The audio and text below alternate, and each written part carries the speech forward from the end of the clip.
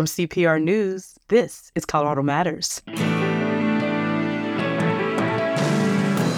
Today was supposed to be D-Day for the national debt ceiling, but a last-minute compromise may stave off default. Colorado's congressional delegation remains divided. We'll find out where things stand. Then, it's a history-making moment for the Denver Nuggets. Their first ever NBA championship game is tonight. We talk with former player and coach Bill Hanzlik about this amazing season. The Nuggets, wow, when they're clicking, they're hard to stop. They just have too many weapons that if you try to take away one, it's going to go to somebody else. They emphasize the word team to the max. Plus, a lifelong Nuggets fan on never giving up on the team. Sport is evolution. Teams go through evolutions in their time. This is the Nuggets' time. And just how do you pronounce the MVP's name? My gift to CPR was matched by my employer. We support CPR with a business reporting grant. I'm a network partner and a member of the Legacy Circle. I support Colorado Public Radio by giving stock. Our foundation proudly supports CPR's efforts. We will distribute residual assets tax-free to CPR. My husband and I are Colorado Public Radio leadership partners. Explore all ways to give and make your gift on the support page at cpr.org. This is Colorado Matters from CPR News. I'm Chandra Thomas Whitfield. When it comes to a deal to raise the nation's debt ceiling, Colorado's congressional delegation is all over the map. Here to put it all in perspective for us is our Washington, D.C. reporter, Caitlin Kim. Hi, Caitlin. Hi, Chandra. So the House voted 314 to 117 last night to move the deal forward. Whose votes were you watching out for in Colorado's delegation? So I was really looking to see how Democrat Diana DeGette and Republican Doug Lamborn were going to vote because earlier in the day they were still deliberating and both have really safe seats. So they're a bit more immune to pressure. In the end, DeGette voted for the bill, but she, like many other House Democrats, waited until at least half the Republican caucus had voted yes before they did too. And I was watching Lamborn in particular because the Colorado GOP, via Chair Dave Williams, sent out a letter Tuesday basically calling on him to oppose the deal to lift the debt ceiling like House Freedom Caucus members and fellow Coloradans Ken Buck and Lauren Boebert had said they would do.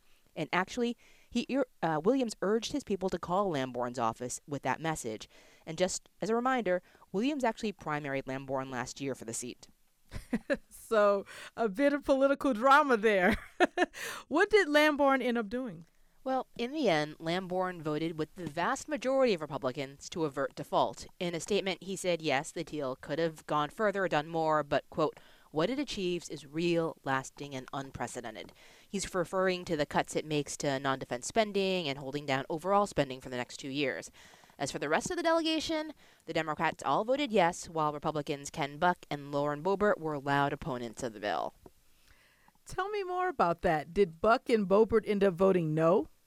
Let's start with why they opposed the bill. You know, the vast majority of hard-right lawmakers in the House Freedom Caucus all came out against the agreement pretty quickly because it didn't have a lot of their priorities. You know, larger cuts, repealing some signature Biden initiatives, or passing the Republican energy bill or border security bill, both of which aren't really budget-related.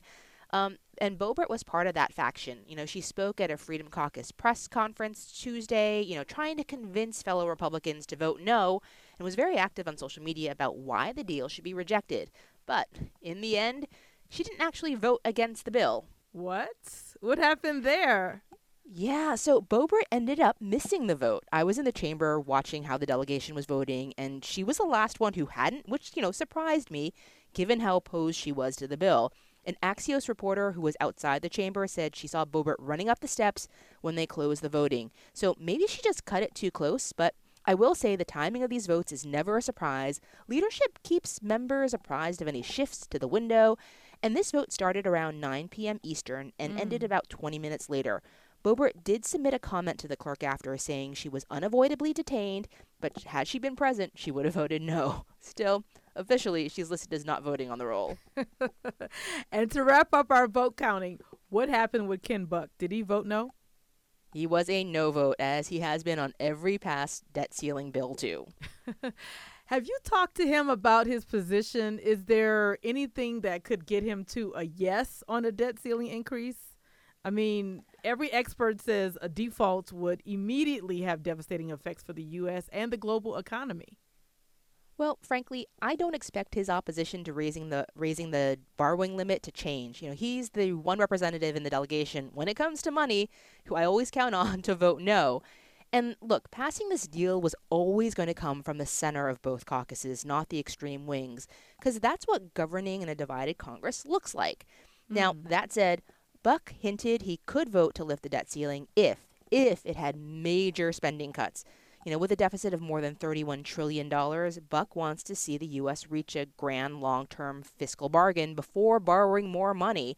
And I actually talked to him before the vote, and he described a conversation he had about that with a member of the Progressive Caucus, about what that would take. She says, well, we've got to put taxes on the table. And I said, well, we've got to put mandatory spending on the table. And at some point, we'll come together and agree that all these things have to be on the table in order to get the country where it's fiscally sound. And look, concern about the debt isn't just coming from Republican quarters. Here's what Democratic Congressman Jason Crow told me yesterday. I have a lot of concerns about our national debt, our deficit, and we have to come together in a bipartisan way to figure out how we reduce our deficits and how we start reducing our national debt. But blowing up the House and defaulting on our debt and using that as a political pawn is the wrong way to do it. So, in the end, though, Crow wasn't going to risk default, which he said would cost U.S. taxpayers more money and tank the economy. Speaking of Democrats, what about the state's two first-term members, Brittany Peterson and Yadira Caraveo? Where were they in this whole debate? Well, Pedersen and Caraveo both voted for the bill, even though there were aspects of it they didn't like. But they accepted that is part of, again, operating in a divided government.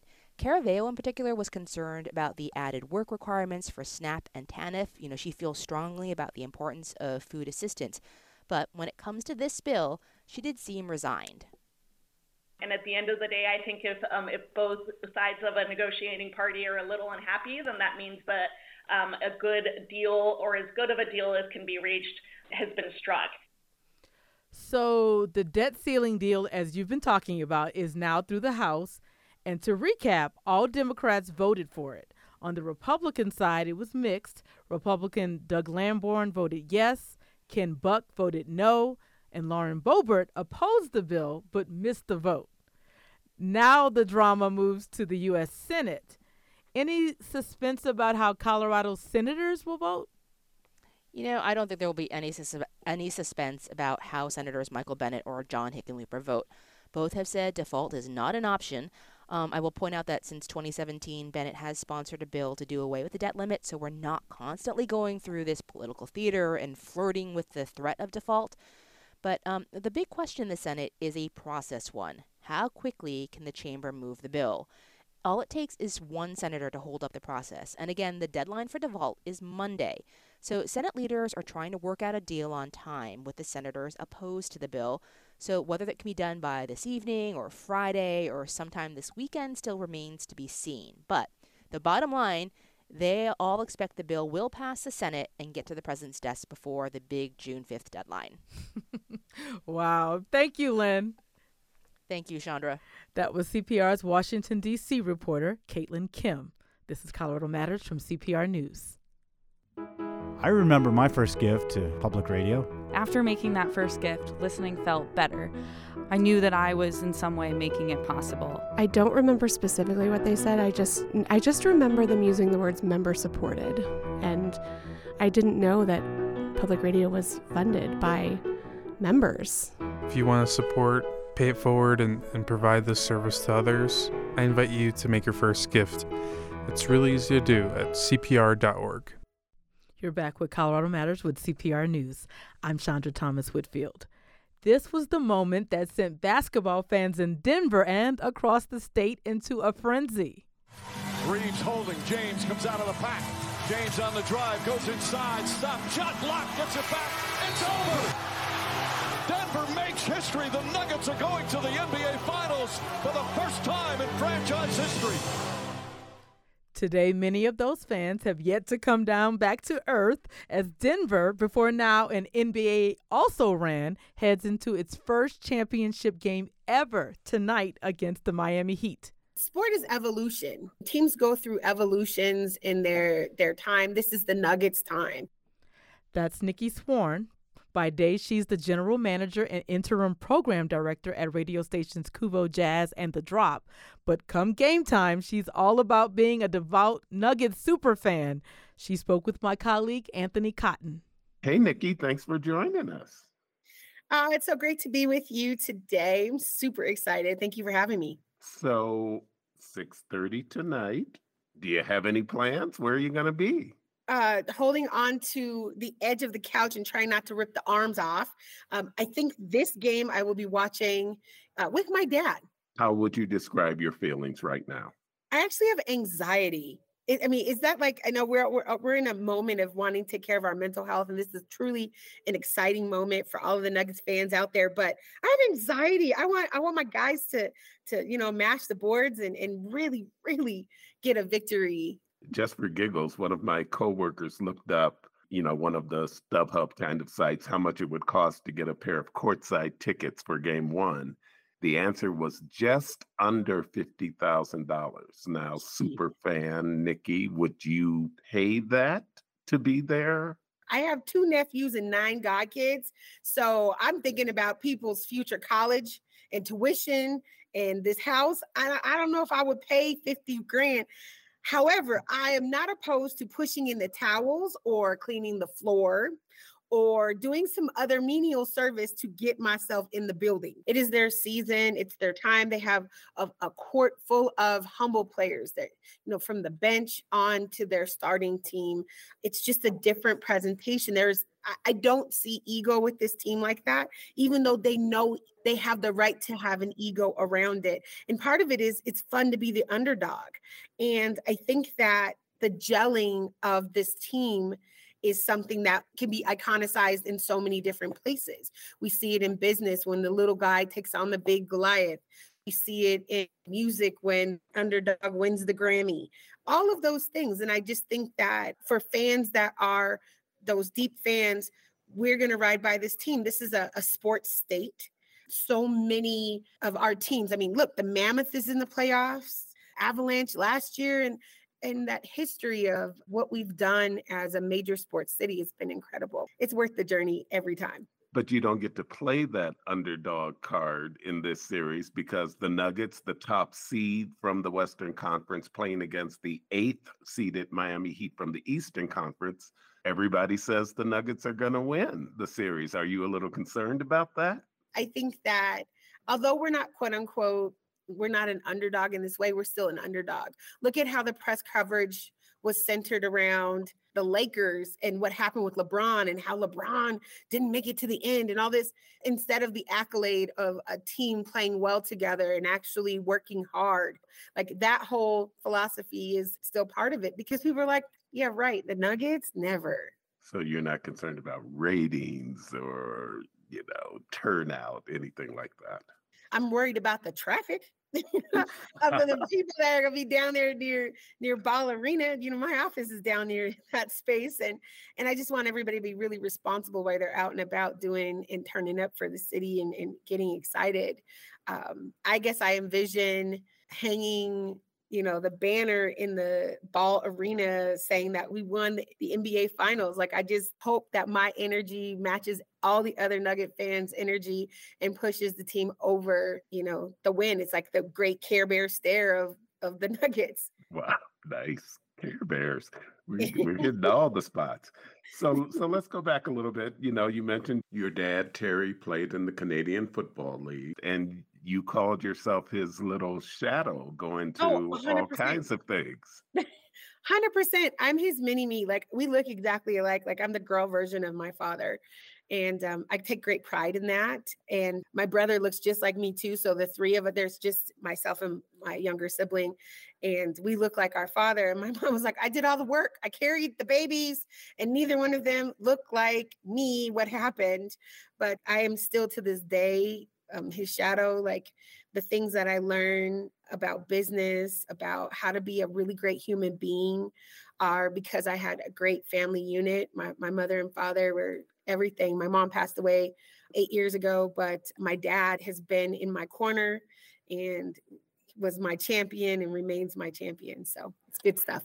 And so he took you around to all the games, old Denver Rockets in the ABA, yes, Colorado Rockies in baseball and such.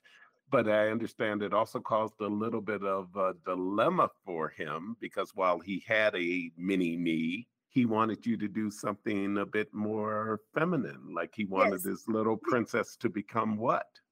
A ballerina. He wanted, he was always in for whatever it is that I wanted to do, but he was highly concerned about broken limbs and violence of football. And I was addicted because whatever my dad was doing, I wanted to do too. And I say that even holds true to this point, because I got my master's because he had one.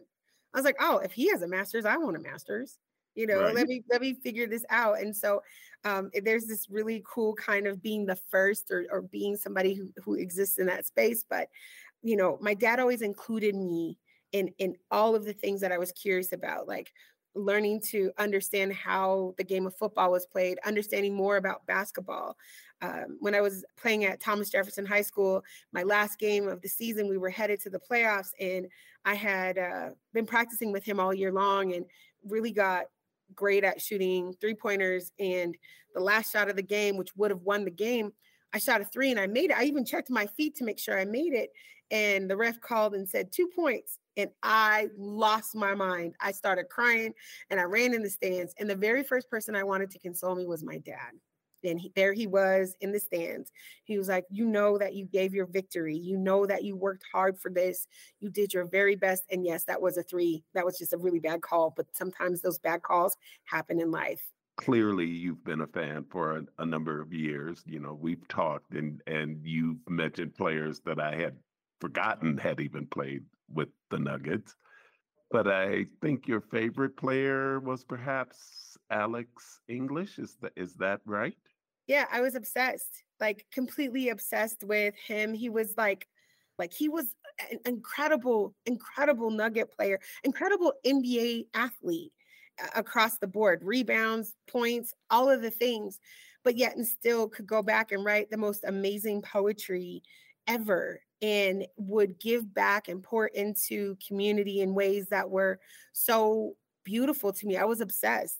I go back now and I look at all of the jerseys that I've collected along the years in prized possessions. I mean, I have a LaFonso Ellis jersey. I have a Alex English jersey. I've got a Melo jersey. I've got an AI jersey. I've got this plethora of these jerseys, but there was just something special about how he lived through that NBA experience and then claimed what life after sport looked like. And watching this, I would love to be a fly on the wall to hear what Alex English, Mr. English, would say at this particular moment with this history of the Nuggets. Like, what would he be saying? How would he be feeling after all the work and how close this victory could be for us? So it is now time to make a prediction for the series. Oh, it's going to be the Nuggets all day. I don't know if it'll be a sweep, but I think it's going to be a really great series. I think there's a lot of folks out there that think that we're a fluke. I'm not going to say that. I'm going to say we got the Nuggets. The Nuggets are going to win. They're taking the series. All right. You heard it here first. Nikki, thanks so much for joining us. It's been a lot of fun. It's been my pleasure. Thank you so much for having me. Nikki Swarn is the general manager and interim program director at radio stations Kuvo Jazz and The Drop, and a self-described Denver Nuggets superfan. She spoke with senior producer Anthony Cotton about the team's first appearance in the NBA Finals after 47 years in the NBA. This is Colorado Matters from CPR News. Read with Colorado Matters. We've chosen the new book, Soil, the story of a Black mother's garden by Camille T. Dungy of Fort Collins. Gardening is both resistance and resilience, a space for rest and a space for instruction. Gardening is many, many things.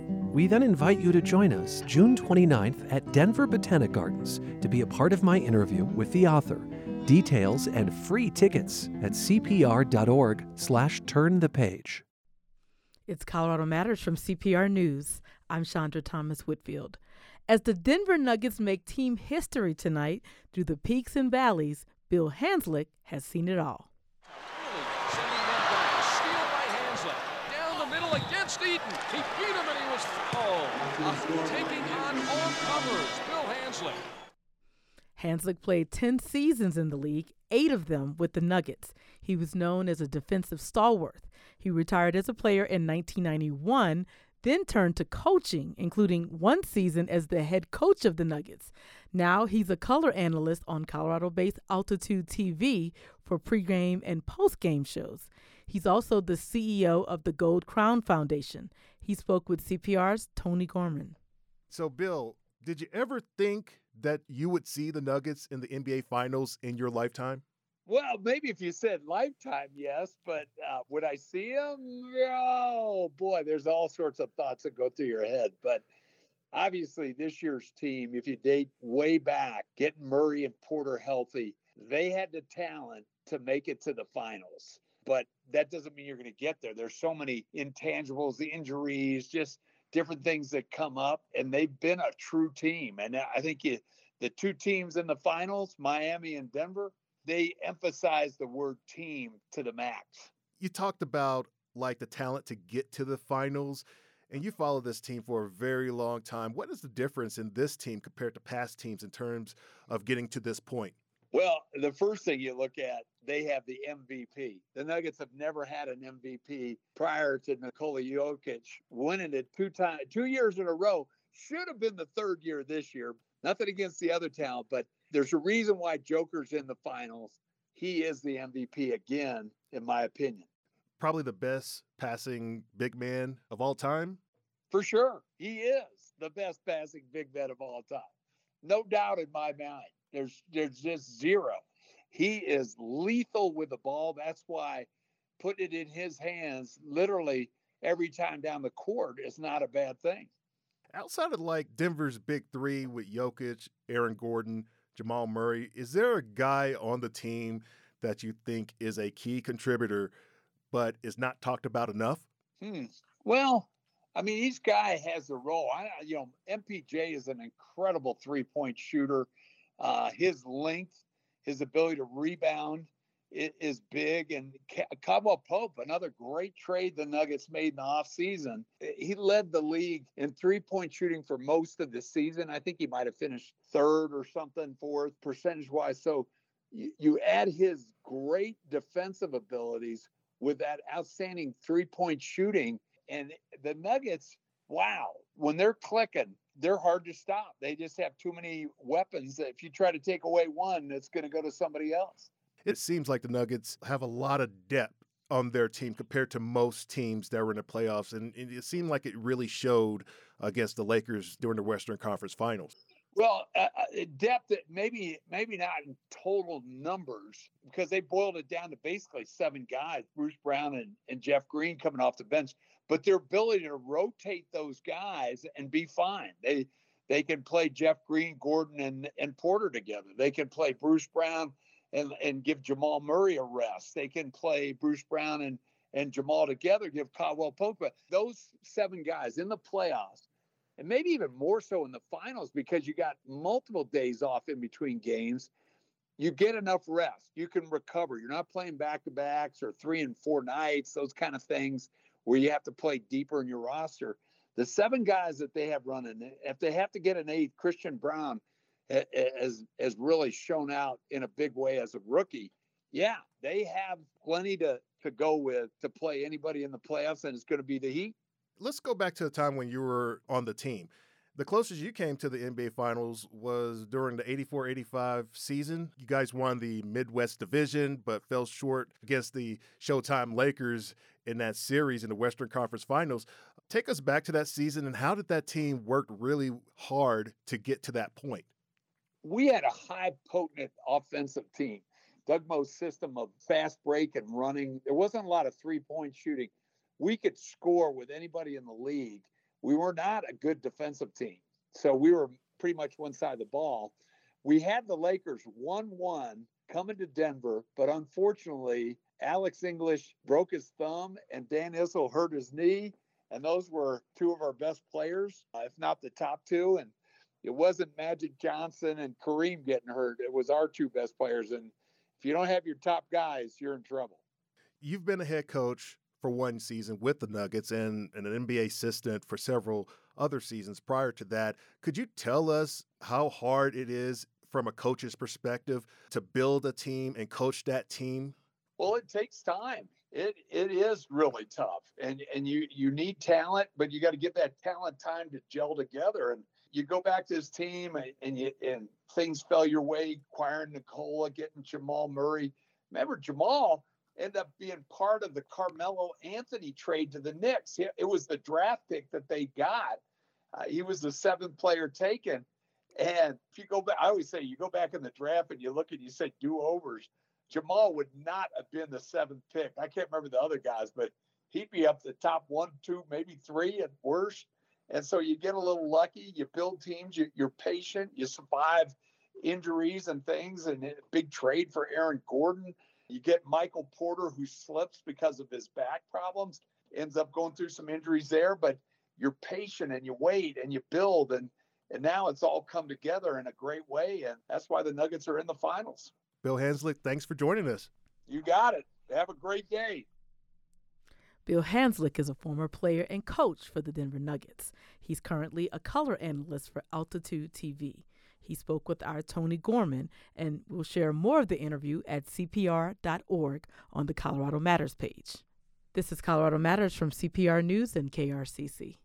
In the new episode of My Story So Far, Pride on the Western Slope. One of the only spaces where I could explore my queerness openly. I describe it as like a very dusty breakfast club. My Story So Far, everywhere you get your podcasts. This is Colorado Matters from CPR News and KRCC. I'm Chandra Thomas Whitfield.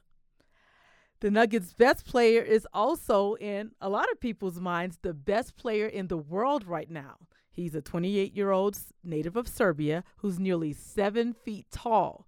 And Colorado Matters producer Rachel Estabrook found that nearly everyone is mispronouncing his name. I'm not even going to try to say his name until I talk to an expert.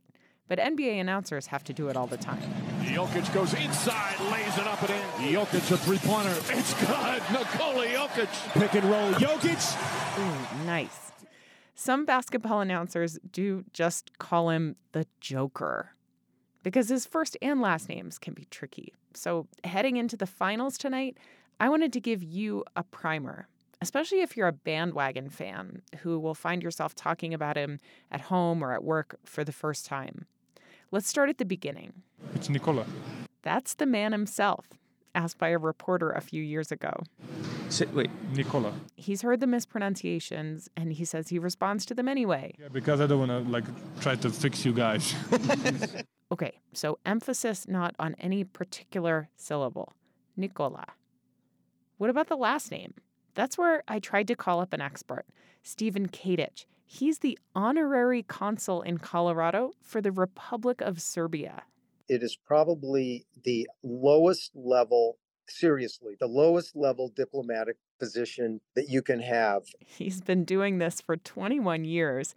Kadic has been a basketball fan even longer, and he says the big man in Denver is truly special. There is a European style of play that has now become much more integrated into the United States play, where no matter what position you play, you learn to dribble the ball, you learn to pass. And Jokic has really taken that style of play to a level that I would argue no player in the history of basketball has taken it. So Kadic is a basketball buff, but he's not actually a native Serbian speaker. And he's not even sure he's saying the name right. He says I should really talk to his friend, Jelena Radvini. She grew up in Serbia. Basketball is huge in Serbia, and it's a cultural thing. So Jelena, can you string this together for us, please? Nikola Jokic. Okay, one more time. Nikola Jokic. Okay, Jokic. That's even a little bit like the vowel sounds like an AW almost more than an O. Yes, I would agree with that. to triple confirm, I called up some film from when he was playing in Europe before he got drafted by the Nuggets in the NBA. Jokic za 3. Trojka Jokića. It sure sounds like the AW sound. Nikola Jokic.